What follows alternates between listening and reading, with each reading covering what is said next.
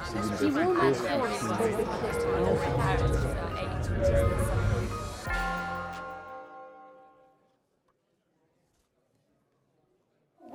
back for the last session of this wonderful event. It's billed as a panel session, but actually I think you should regard it as, lucky you, it's 4 mini talks, each of at most 8 to 10 minutes, and you know the speakers, don't you?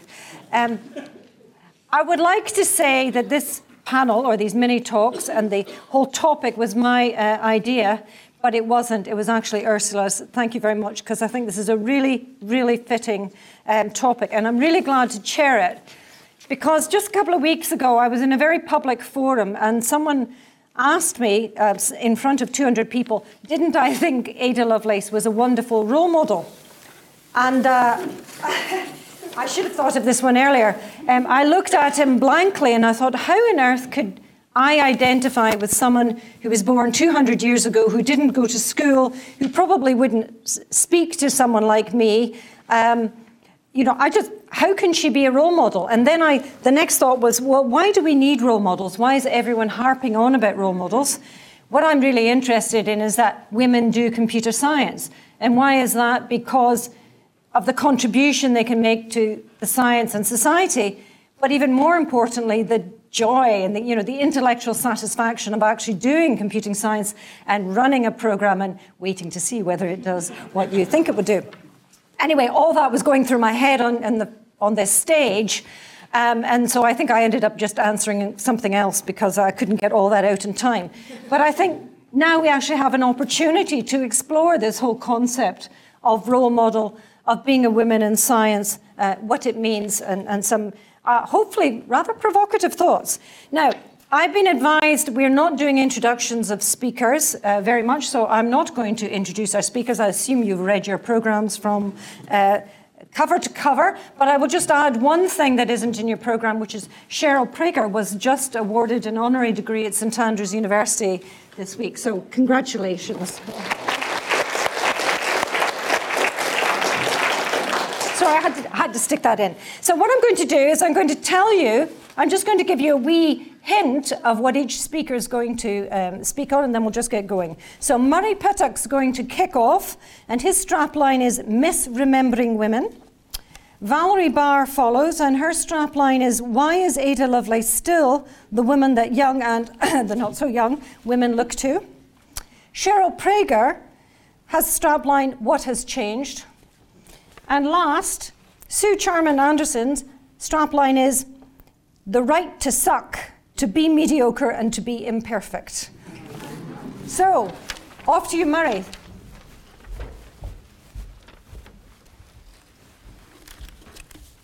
Oh, and I have a sign that may be appropriate.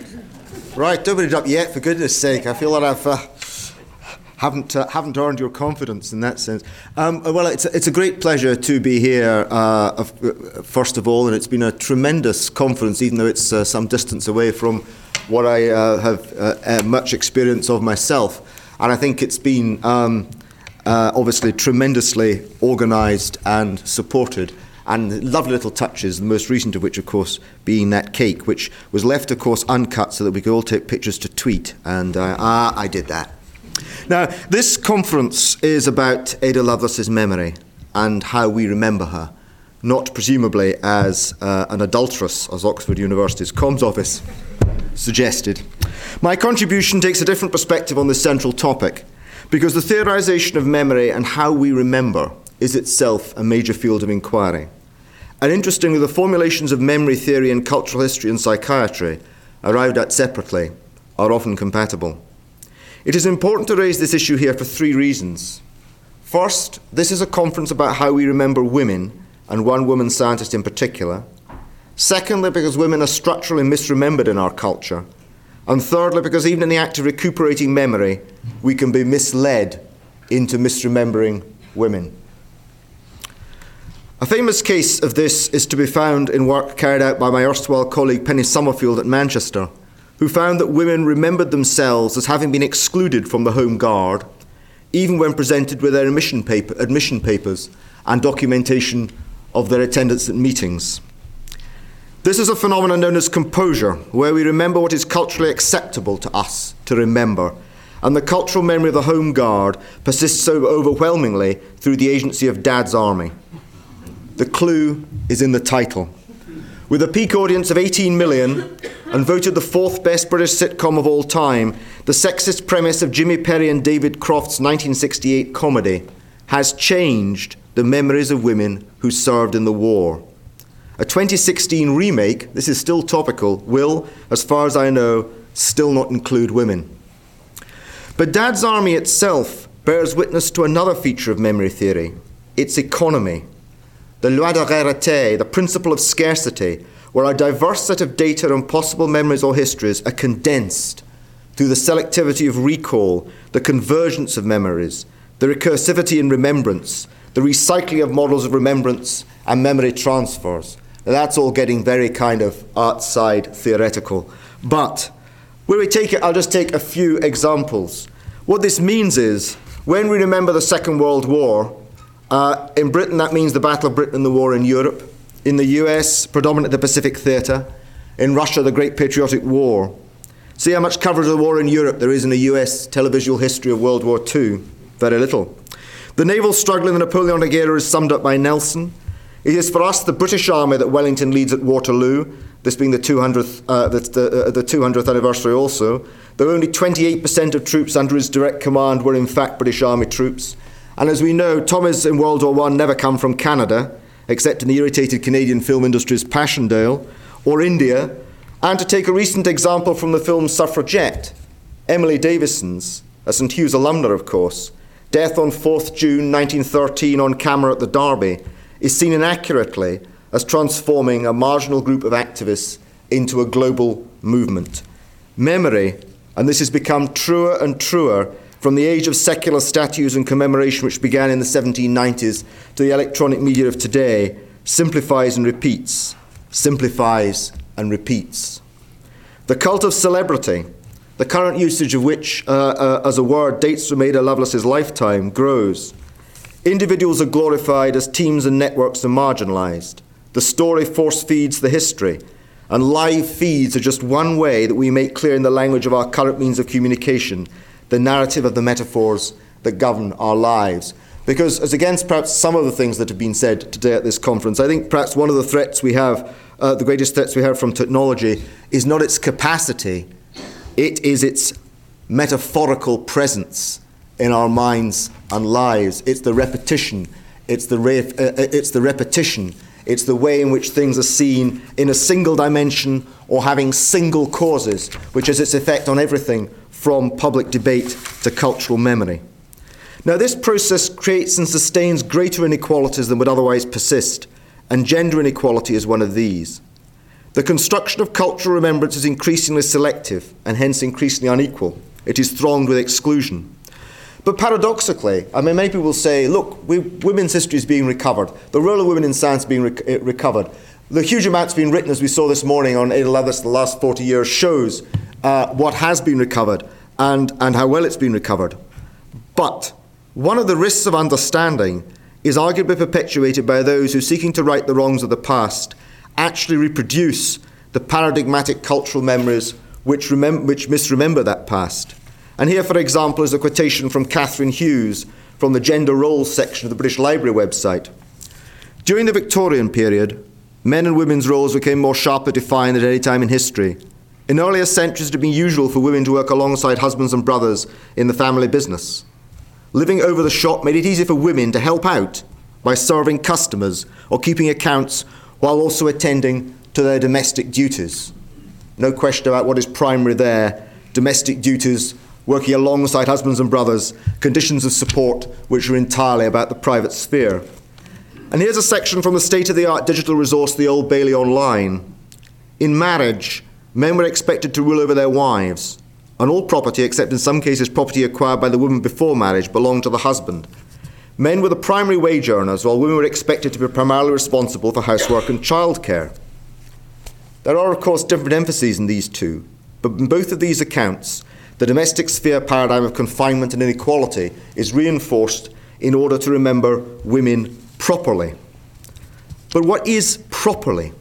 I'm just going to give a few examples. And of course, I'm going to end with a few names of scientists, but these aren't scientists. Agnes Campbell, in business from 1676 to 1716, was arguably the leading bookseller in Edinburgh and succeeded William Mossman as printer to the General Assembly in 1712.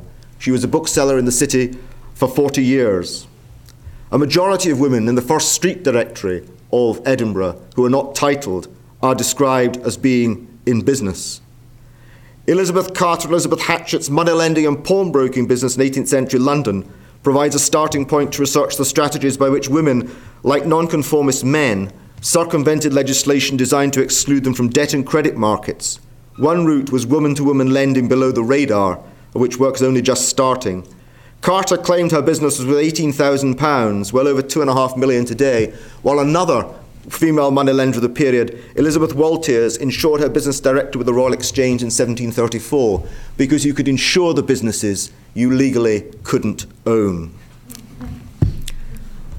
The first example I have come across of universal suffrage is the election of the parish clerk at Inverurie in Aberdeenshire on the 23rd of June 1536. And that happened to be a period when 85 of the 90 brewers in the city were female. And also a period when civil penalties were exacted against husbands guilty of domestic abuse. And there quite a lot of that from increasing amounts from the 17th century onwards. If we take very briefly, Lichfield in 1726, who wouldn't? Women are members of both guilds and merchants' companies in the city. When we remember, we need to look at the details. If we argue that women were, I could go on with the details, I'm not going to go on any more. We can argue that women were always marginalised in the past, but if you do that, we're actually going to forget an awful lot of women who contributed and who mattered. And that brings me to Ada Lovelace. There's no question that she's honoured,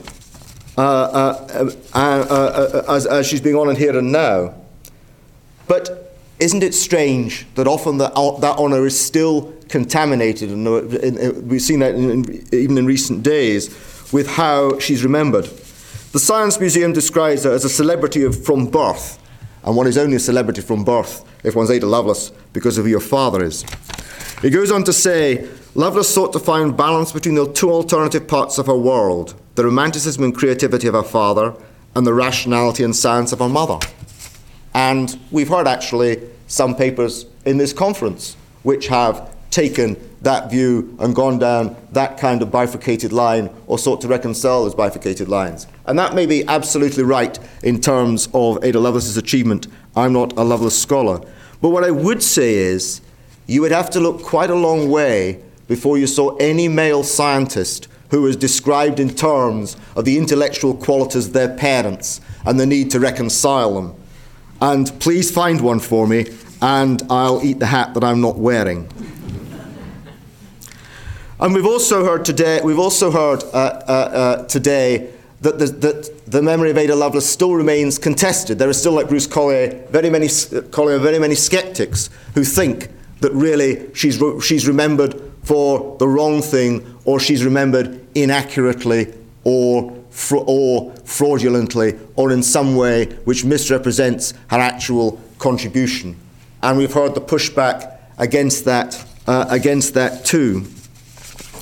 Well, I think we need to be, and this is where I'll be a little provocative, I think we need to understand that contestation of memory comes, or how we should remember somebody, comes from two different sources. It comes from a desire not to find somebody important who has long been forgotten, and it also comes from some of the claims made on that person's behalf in an effort to make them important. Ada Lovelace has become an icon who achieved things beyond the social intellectual position of her gender, though not her class. Or is that what she is? Or are we remembering her as a convenient shorthand for what she was not? Of course, Ada Lovelace Day itself is part of a process of selectivity in memory, of which memory theory as a whole has learnt to be somewhat suspicious. But if her achievements are in fact extraordinary, and that's why we're having this conference, which is an act of memory, I hope nonetheless to have left you today with a recognition of the selectivity of memory and the need to evidence what we do remember as well as, and this is my more controversial claim, that the structures of cultural memory function to exclude women even when they are remembered. So it is, although it isn't their day, I would also like to remember, just as a matter of footnotes to this conference, and just as a matter, once again, of extraneous detail, because facts are chiels that win a ding and down a be disputed. The detail, or not the detail of the names, if not the lives, of people like Faustina Pignati Carafa, academician of Bologna, the mathematician Maria Andrea Casamayor, Gabriel Émile Tonnelet de Berteuil, Marquise de Châtelet, the translator of the Principia, Susan Jane Cunningham, co-founder of Maths and Astronomy at Swarthmore, Mary Edwards, employee of the board of Longitude, and Marie-Sophie Germain, winner of the grand prize from the Paris Academy of Sciences on elasticity at the beginning of the 19th century. And there are many more than this randomly chosen group, of course. But what I would say in looking at memory and how we remember and misremember women is that it can only encourage our understanding and inspire those who come after to know that more than one went before. And the risks of selectivity are that we end up with excluding the memories of those we are not remembering in order to cultivate the remembering the person we are. Ada Lovelace may be exceptional, but she is, thankfully, and looking at the reality of the detail of history, not the only exception. Thank you very much.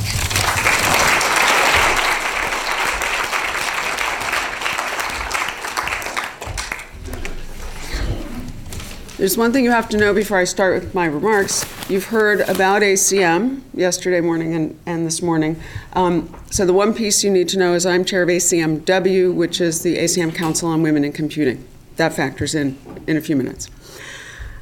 The ADA Initiative, ADA Fruit, the ADA Project, ADA Femmes et Nouvelles Technologies, ADA Developers Academy, Project ADA, the Ada Lovelace Award, ADA Women in Computing Club, Ada Lovelace Day, which has events over the years in the UK, Australia, Brazil, Canada, Colombia, the Czech Republic, France, India, Ireland, Italy, Slovenia, Spain, Sweden, Turkey, the USA. Ada Lovelace related Facebook posts from groups in Pakistan and Malaysia. And finally, you can buy an Ada Lovelace costume from Sony Computer Entertainment Europe at the Swedish online PlayStation store. Why? Why? Why do so many current organizations and events identify with and recognize Ada Lovelace? We are well into the 21st century. Ada was born 200 years ago today. Why do so many women today seem to look to her still as a model and an icon? And how is it that this woman who lived her life in the 1800s can be so important today to women in computing, especially when, by and large, people know very little about the detail and depth of her accomplishments? Thomas Hay and Mark Priestley discuss Ada in their September 2015 piece in Communications of the ACM, entitled Innovators Assemble, Ada Lovelace, Walter Isaacson, and the Superheroines of Computing. While they make a number of good points in their piece, there are a number of problems as well. I will digress long enough to comment on one of the problems. They state that most areas of science and engineering are gradually becoming more balanced in their gender representation.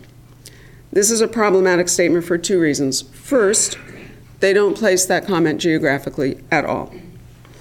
Though based on the rest of the piece, I assume that they're talking about the US. So the second problem, assuming a US focus, they have not accounted for changing demographics in the US. Today, almost 60% of college graduates in the US are women. The only accurate way to gauge relative balance in disciplines is to look separately at women's degrees and men's degrees. That perspective shows us that, in fact, we're not near balance at all. We have a long way to go. Overall in the US, 11% of women's degrees are earned in the science, technology, engineering, math disciplines, STEM, while 24% of men's degrees are earned in those same fields. Only biology has true gender balance. 7% of women's degrees and 7% of men's degrees are earned in biology. So I'm sure you're saying, she's a computer scientist, right? Why doesn't she tell us about computer science? So the grim statistic, 1% of women's college degrees in the US is earned in computer science, and 5% of men's degrees are. So having set the record straight, returning to Ada, Hay and Priestley argue that the superhero narrative is not the best way to understand history. They argue for the historian's responsibility to provide accurate and nuanced stories. And they say further that history will ultimately prove more inspiring and more relevant than superhero stories. They make a compelling case, one I agree with, that we need to give more airtime to the many, many women who were involved in the development of computing as a technology and a field. And they close by saying, superhero stories have little time for ordinary humans who exist only to be endangered or rescued. Reducing the story of women in computing to the heroics of a handful of magical individuals draws attention away from real human experience and counterproductively suggests that only those with superhuman abilities need apply. So how do we make sense of this? How are we to understand the iconic nature of Ada as a figure for women in computing? And frankly, why would anyone today resurrect a figure from such a different era? Where I think Hay and Priestley go wrong is at the outset of their article, in the very title, where they cast Ada as a superheroine. I would argue that part of the value of Ada, the reason why she plays an important role, is precisely that she's not seen as a superhero. She's not seen as being magical in some way. I do believe, however, that part of her appeal is precisely because she is not of the modern world, because she comes from a different era, a different educational system, a completely different moment in time. This means that today's young women are not dissuaded by her story because they know that their life has not been and could not be like hers. So they feel no expectation that they have to be exactly like Ada in order to succeed in computing. Despite the historical differences, there's something very relatable about her for today's women. Her parents had some real problems. That's, I think, by now the polite way of putting it. She did not have educational access equal to that of the men of her time with comparable intellect. And there was certainly a fair amount of micromanaging of her day-to-day life, certainly in her younger years. So I would suggest that there's a lot of young women in the world today who can totally relate to that. At the same time, she was in many ways able to ignore the script that society wanted to write for her, or maybe somehow she just managed to be unaware of the parts she didn't like. She did what she wanted to do. She engaged in the intellectual pursuits that clearly drove her and excited her, and seemingly went about her business. And that is something worth emulating. Imagine for a moment, what if Ada were alive today? How would she measure up relative to some of today's female superheroes of tech? If we put Ada on the stage at the Grace Hopper Celebration of Women in Computing, what would she talk about? I suspect she'd be up there like roboticist Manuela Veloso was this past October, talking about her latest technical work, giving credit to her graduate students. Not like Sheryl Sandberg, whose takeaway message was, before you go to sleep every night, write down 3 things that you did well that day. If we limit ourselves to those figures who are hyped in the press today, is there anyone better than Ada to serve as a role model for today's young women in computing? As Hay and Priestley argue, we do have to do a much better job laying out who the key women in computing have been and who they are today. Until then, we have a great gap, and that gap can actually dissuade women from coming into the field.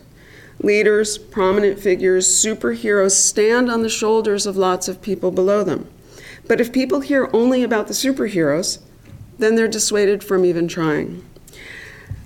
My eye was caught recently by an online listing, top 10 women in tech. So I thought, great, I can post this to the ACMW Facebook page. So I started reading the list, and my next thought was, why would I post this? Given the lack of detail presented about those 10 women, there didn't seem to be, there didn't seem to be a regular person on the list.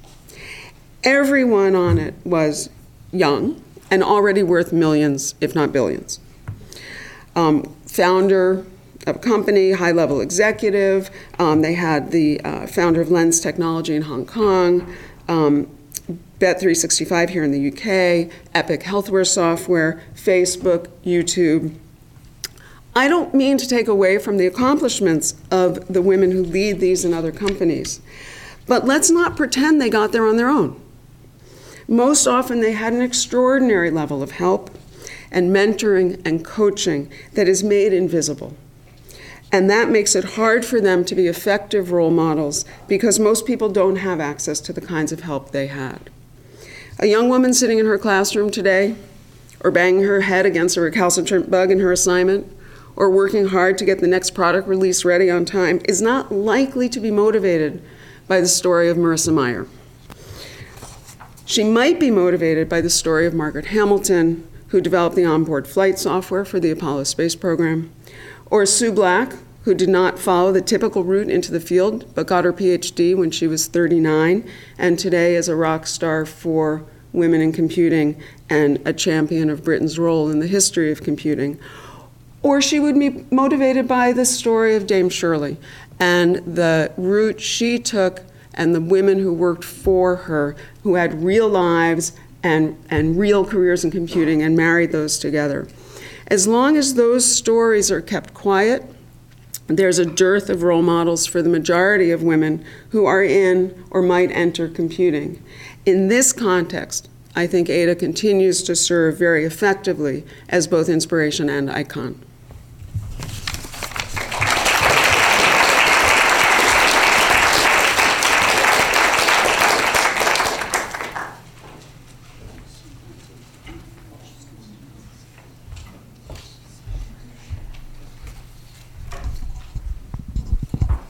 Hello, I'm Cheryl Prager. It's 200 years ago today since Ada Lovelace was born, and my career as a mathematician began roughly 150 years after Ada's, if we could describe Ada as having a career. How is it possible to compare Ada's life with mine or with those of young people today? I've spent far more of my time doing mathematics and science than thinking about them philosophically. I warm to Ada Lovelace, her enthusiasm and her passion for mathematics, and I admire the way she grasped opportunities.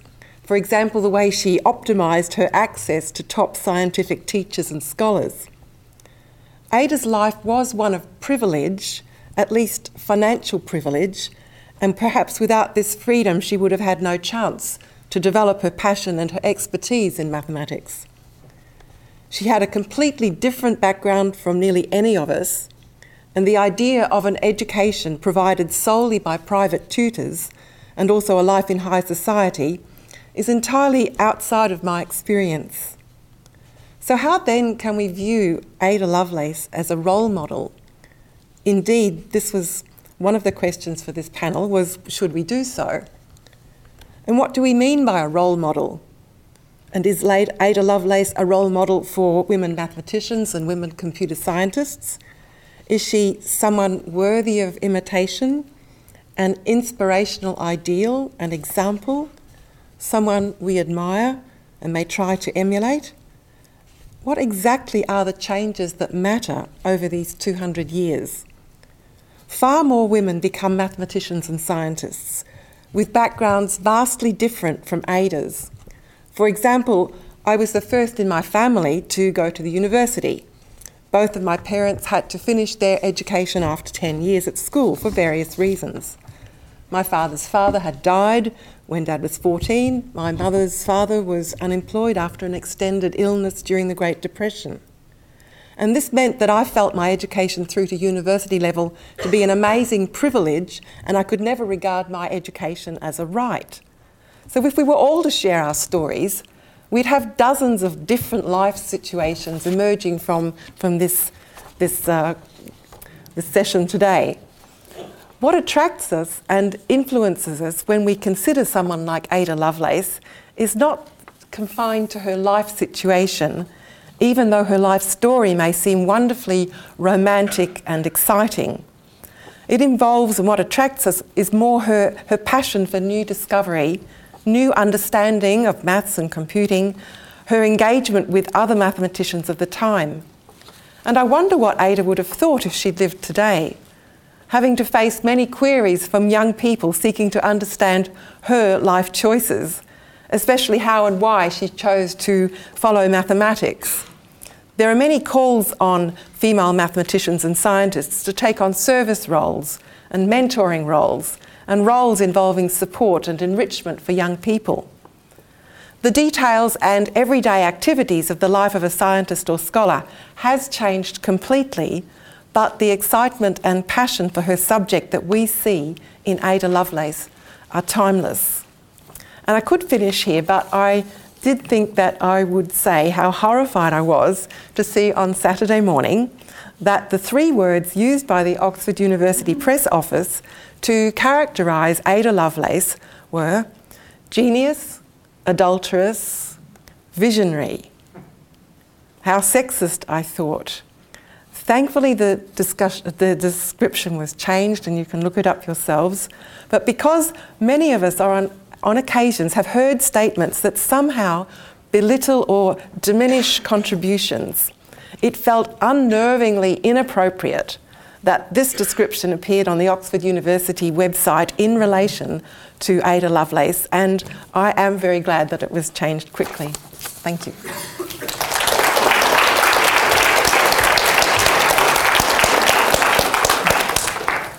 Changed quickly, and the senior people responsible for that unit, probably aren't here, are all falling over themselves to apologise.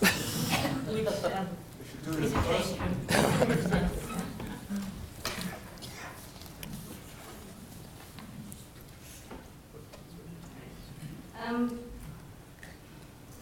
So we've heard a lot of stories over the last couple of days, not just about Ada, about other people as well.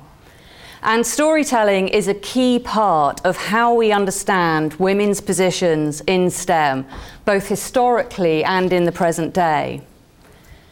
Too often, though, the stories that we are told about women do not just explore their achievements, but are also often at pains to discuss their imperfections, whether perceived or real.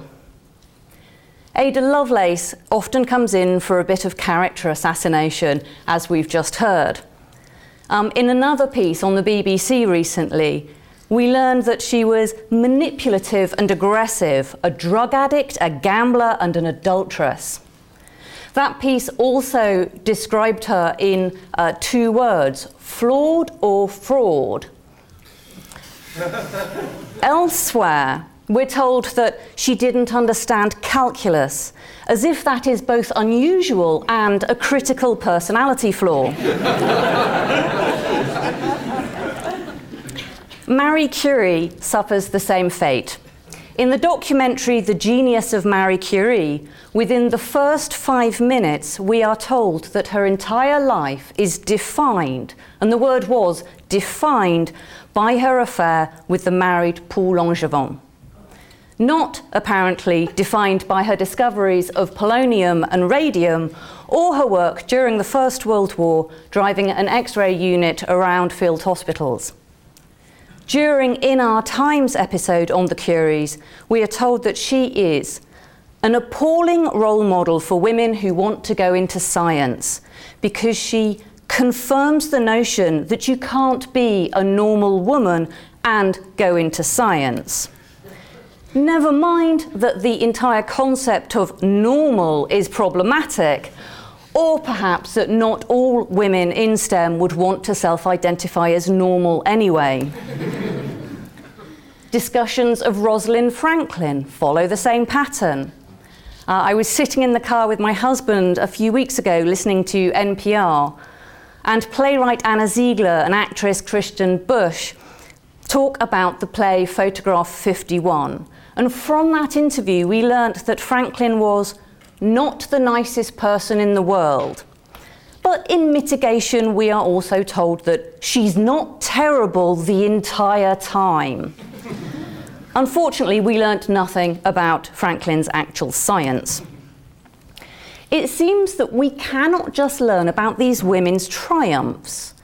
We're not allowed to focus solely on their work, their discoveries, their inventions, like we do with most famous men. Instead, these women must be brought down a peg or two through discussion of their flaws, which are used as a way to undermine the increase in status that they had gained from their success. The modern narrative form for discussing the achievements of women hinges on a false balance. A woman cannot just be brilliant, she must also be flawed, and we must hear about those flaws in detail to balance out any uppity ideas we get from her brilliance. Sadly, this is no surprise. Research shows that we judge women more harshly than we judge men. So, for example, traits like decisiveness that make good leaders out of men are interpreted negatively as bossiness in women. And rarely do commentators question the accuracy of usually male interpretations of women's personalities in the light of what we know about subconscious bias. Was Lovelace aggressive, or did she just speak her mind? Was Franklin unpleasant, or was she decisive and direct? Was Curie obsessed, or was she just focused? The exception that proves the rule is Florence Nightingale, the lady with the lamp, the saintly nurse who saved lives. Instead, this devout, humble woman is the desired archetype for women in STEM. Not only was she supportive of traditional gender roles, her work as a nurse actually embodies gender stereotype. Conveniently, popular accounts of Nightingale often ignore completely her statistical work, her invention of the polar area graph, and her use of the infographic as a campaigning tool to lobby government for change in soldiers' barracks and hospitals, because these are all decidedly unfeminine behaviours. These distortions matter. We are all creatures who depend on story to make sense of our world. The stories that we hear about others, the stories we tell about ourselves, influence how we understand the world around us and how we think about our place in it. Stories that focus on the expectation of perfection in female role models can undermine self-confidence and encourage imposter syndrome. If we only ever read highly polished accounts of women who seem like saints, we start to develop unrealistic expectations about how we should experience our own professional and personal lives. When we compare our lived experience to those edited highlights, of course, our rough and ready lives come off worse. How can we possibly live up to those expectations? But when successful women are portrayed negatively, their every personality flaw and mistake poured over at length, that also affects how we relate to them. When we focus on a woman's flaws or mistakes, we signal that no matter how successful she is, if she's not that saint, she isn't worthy of our respect. It becomes difficult to look up to someone with such imperfections, and instead of being a role model, she becomes a warning. How we talk about female role models also affects how we assess the accuracy of the narratives surrounding them, about their achievements and their legacy. We might think that the perfect female role model cannot possibly be real. She must have had male help, or maybe she lied, or been misrepresented, or been delusional. Or we might think that her imperfections outweigh her achievements, making her unsuitable as a role model. These narratives, these biased narratives, affect how we conceptualize ourselves. The focus on female perfection or imperfection damages our ability to make mistakes as a natural part of learning.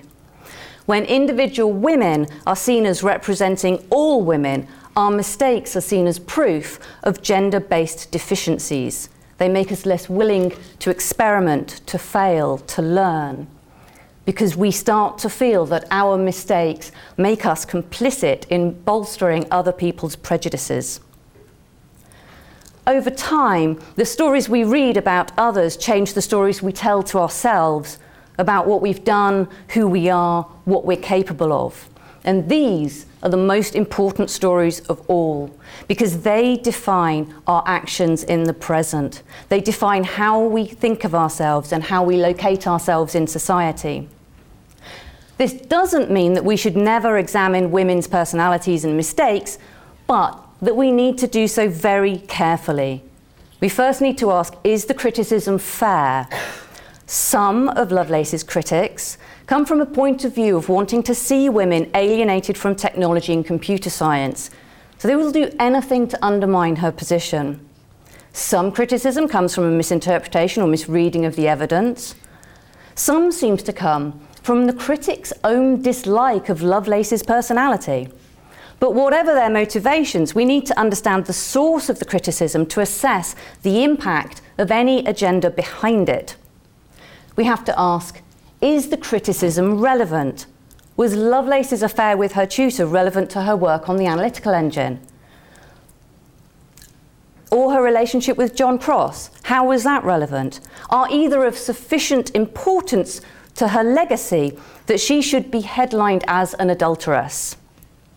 If the criticism is relevant, is it being blown out of proportion and given more weight than it deserves? Curie's year-long relationship with the married Paul Langevin might be relevant insofar as that it provided ammunition for her academic opponents. But did it have a significant enough impact on her work to warrant being sold as the defining event of her life? So we have to understand the historical context as well of the critiqued behaviour or attitude rather than judge solely by modern standards. Nightingale's support for what we would now call gender stereotypes is not a sign of her intellectual failure. It's indicative of the societal values that she was brought up with. How we talk about women matters, and it's part of our broader journey towards equality. Because true equality is the right for a woman to have a personality, any personality, and not be castigated for it. It is the right to make mistakes, both at home and at work, and be given the grace of forgiveness. True equality is the right to suck at something, to find calculus hard, and yet still have our achievements judged on their own merits. Thank you very much.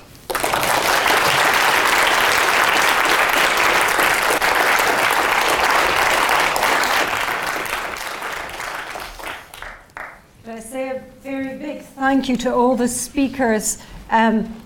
What important messages and thoughts, and you also did it in such short time, so thank you.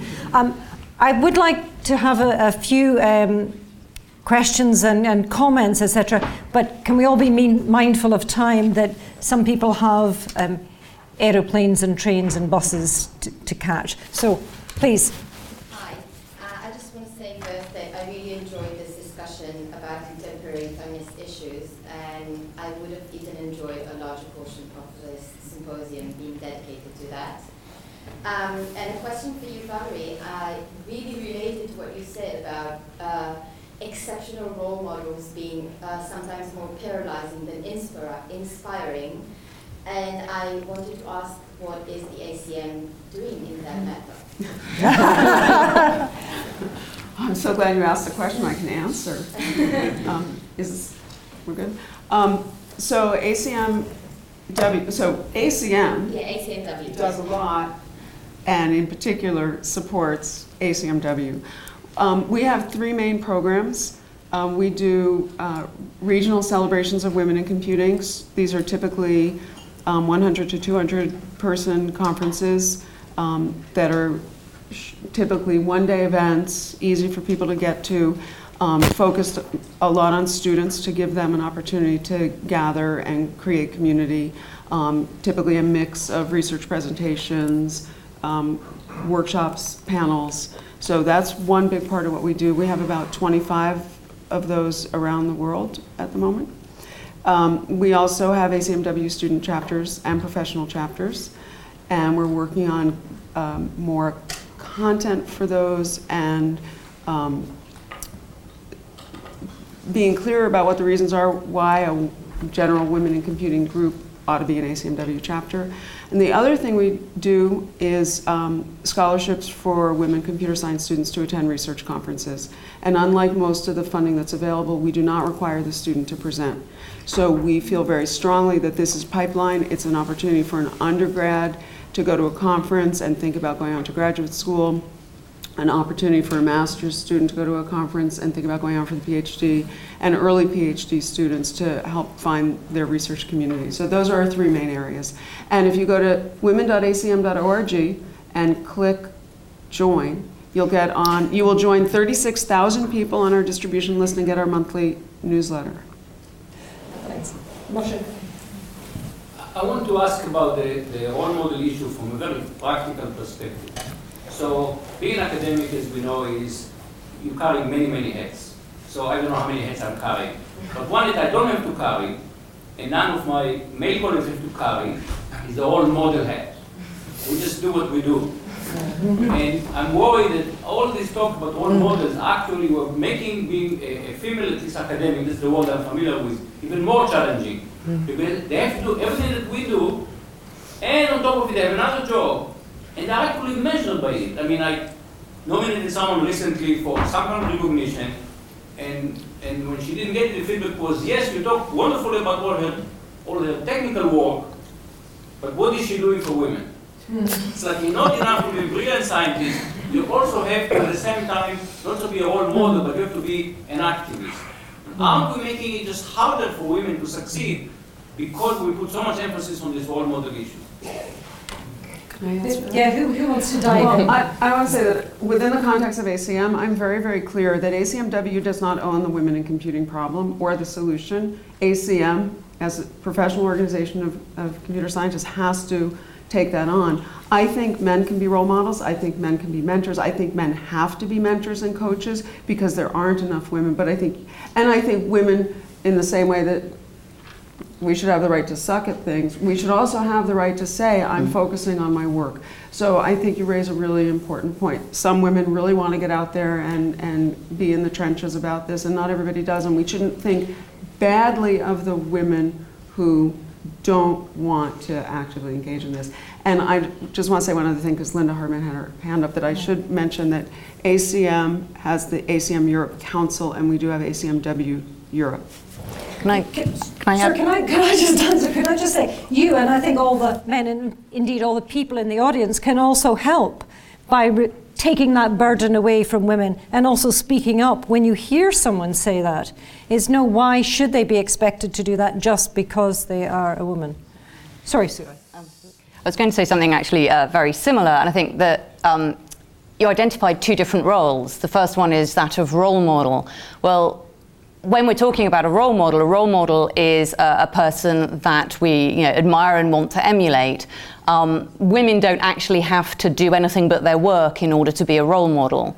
And it shouldn't be on women's shoulders to put themselves forward and say, I'm a role model, do what I do. That should come as a sort of side effect, as it were, from the work that they do.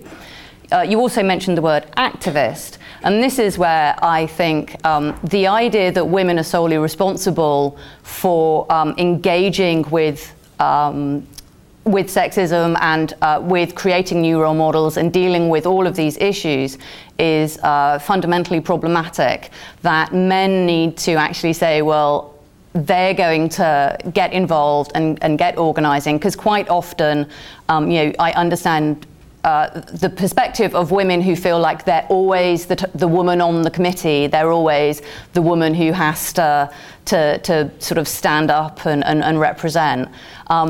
And a lot of that burden can be eased by men saying, we will help you organise or we will take on organising role that is a part of what needs to happen. And I think the more men do that, and I see this a lot with Ada Lovelace Day, that a lot of men will get involved with organising events for women and about women in STEM, and there's absolutely no reason why more men can't do that. Thank you. Linda. So it was more of a comment to emphasise what Valerie was saying, but also what Sue was saying, that ACM has these senior membership levels, such as fellow or distinguished scientist, and it would be nice if all the male fellows, since there are a majority of those, were to nominate a female member of ACM to become a fellow. And that would really help to give a lot of visibility to them already doing very good work. Thanks. I see a black jacket. Yes. That's your black jacket, yeah. Thank you very much indeed for a very stimulating debate. The idea of role models has been around a long while. I mean, I'm from this country, and I think the situation in terms of computer science, particularly at academic level, is pretty bad in terms of the gender distribution. And certainly mathematics is pretty bad. Certainly in physics it's pretty bad. And this is despite a lot of really good interventions, role models, initiatives, showing how important careers are. And I just wondered whether we need a bit more pressure, and in terms of thinking about the gender distribution of research grants or whatever.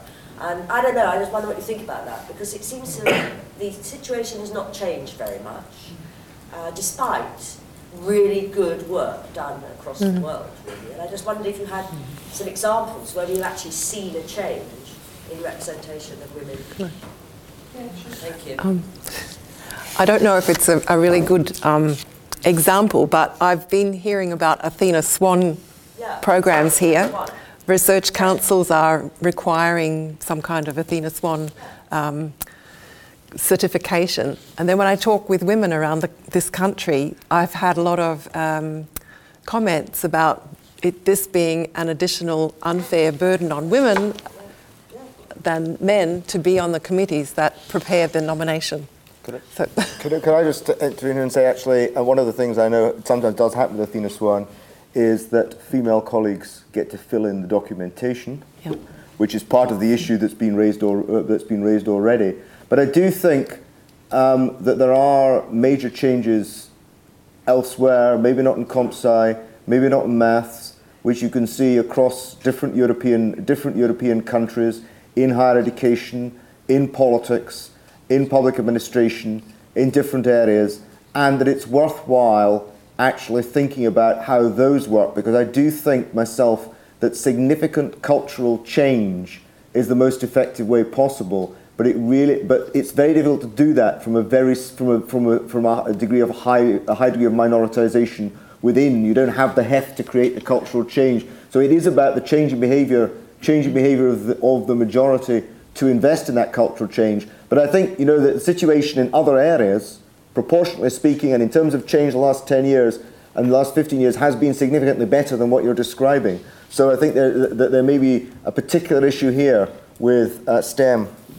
I think actually that's a core point, that it is cultural change. So if you look at physics, the proportion of women going into physics hasn't changed in 30 years, despite a lot of interventions. But the issue is a lot of the interventions are sort of single point interventions. They're projects that maybe last a few months or a year, but they aren't dealing with the fundamental problems. So we're talking about cultural problems, we're talking about structural problems, process issues.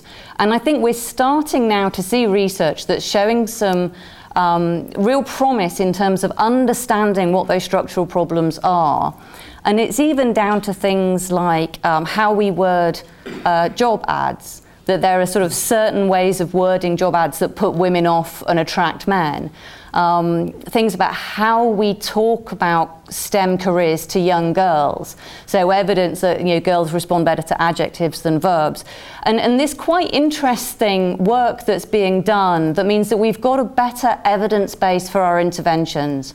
And I'd like to sort of draw the parallel with, this is going to be slightly odd, but with anyone who needs to change their weight, where the idea of a fad diet that you do a temporary change and then you fix the problem, that's the kind of interventions we've been doing. It's about permanent change. It's about understanding kind of the nutrition, if you like, and then applying that on a permanent basis. And I think we are making progress to understand what those permanent changes need to be.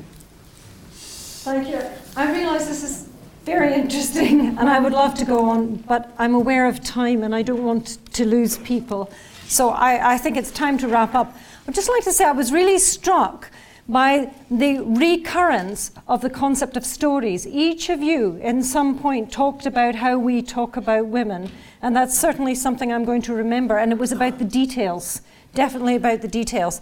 But only one person mentioned the possibility of purchasing an Ada Lovelace costume, and I won't forget that.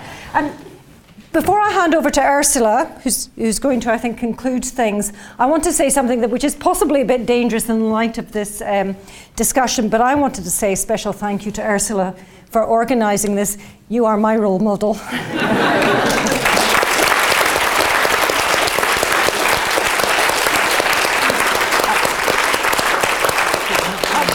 And you're a heroic one as well.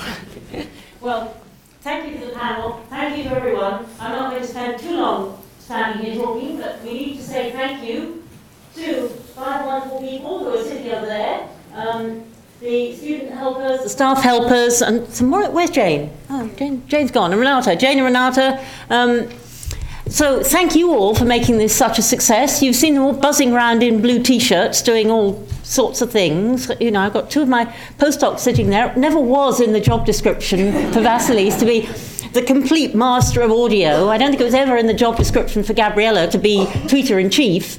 But, thank you very much. And a particular thank you to the person sitting in the middle there, Sarah Baldwin, who has been on the end of countless emails.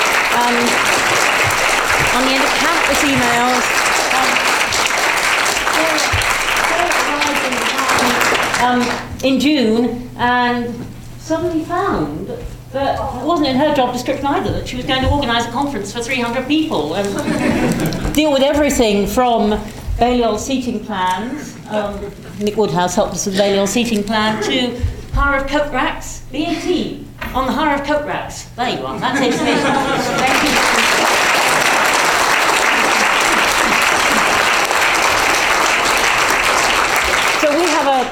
We've had a wonderful party. We've had a wonderful party for Ada Lovelace.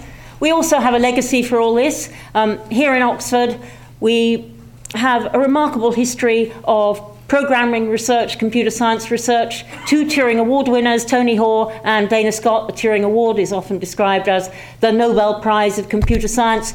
We have fabulous computing archives in the Bodleian, not just the Lovelace Byron archives, but the Strachey archives, the Landon archives. We're starting an initiative to do far more work on those archives, to draw in together a community of scholars, picking up on what we've been talking about today, not just the nerdy sides of it, but the cultural sides of it as well, the greater influence on science.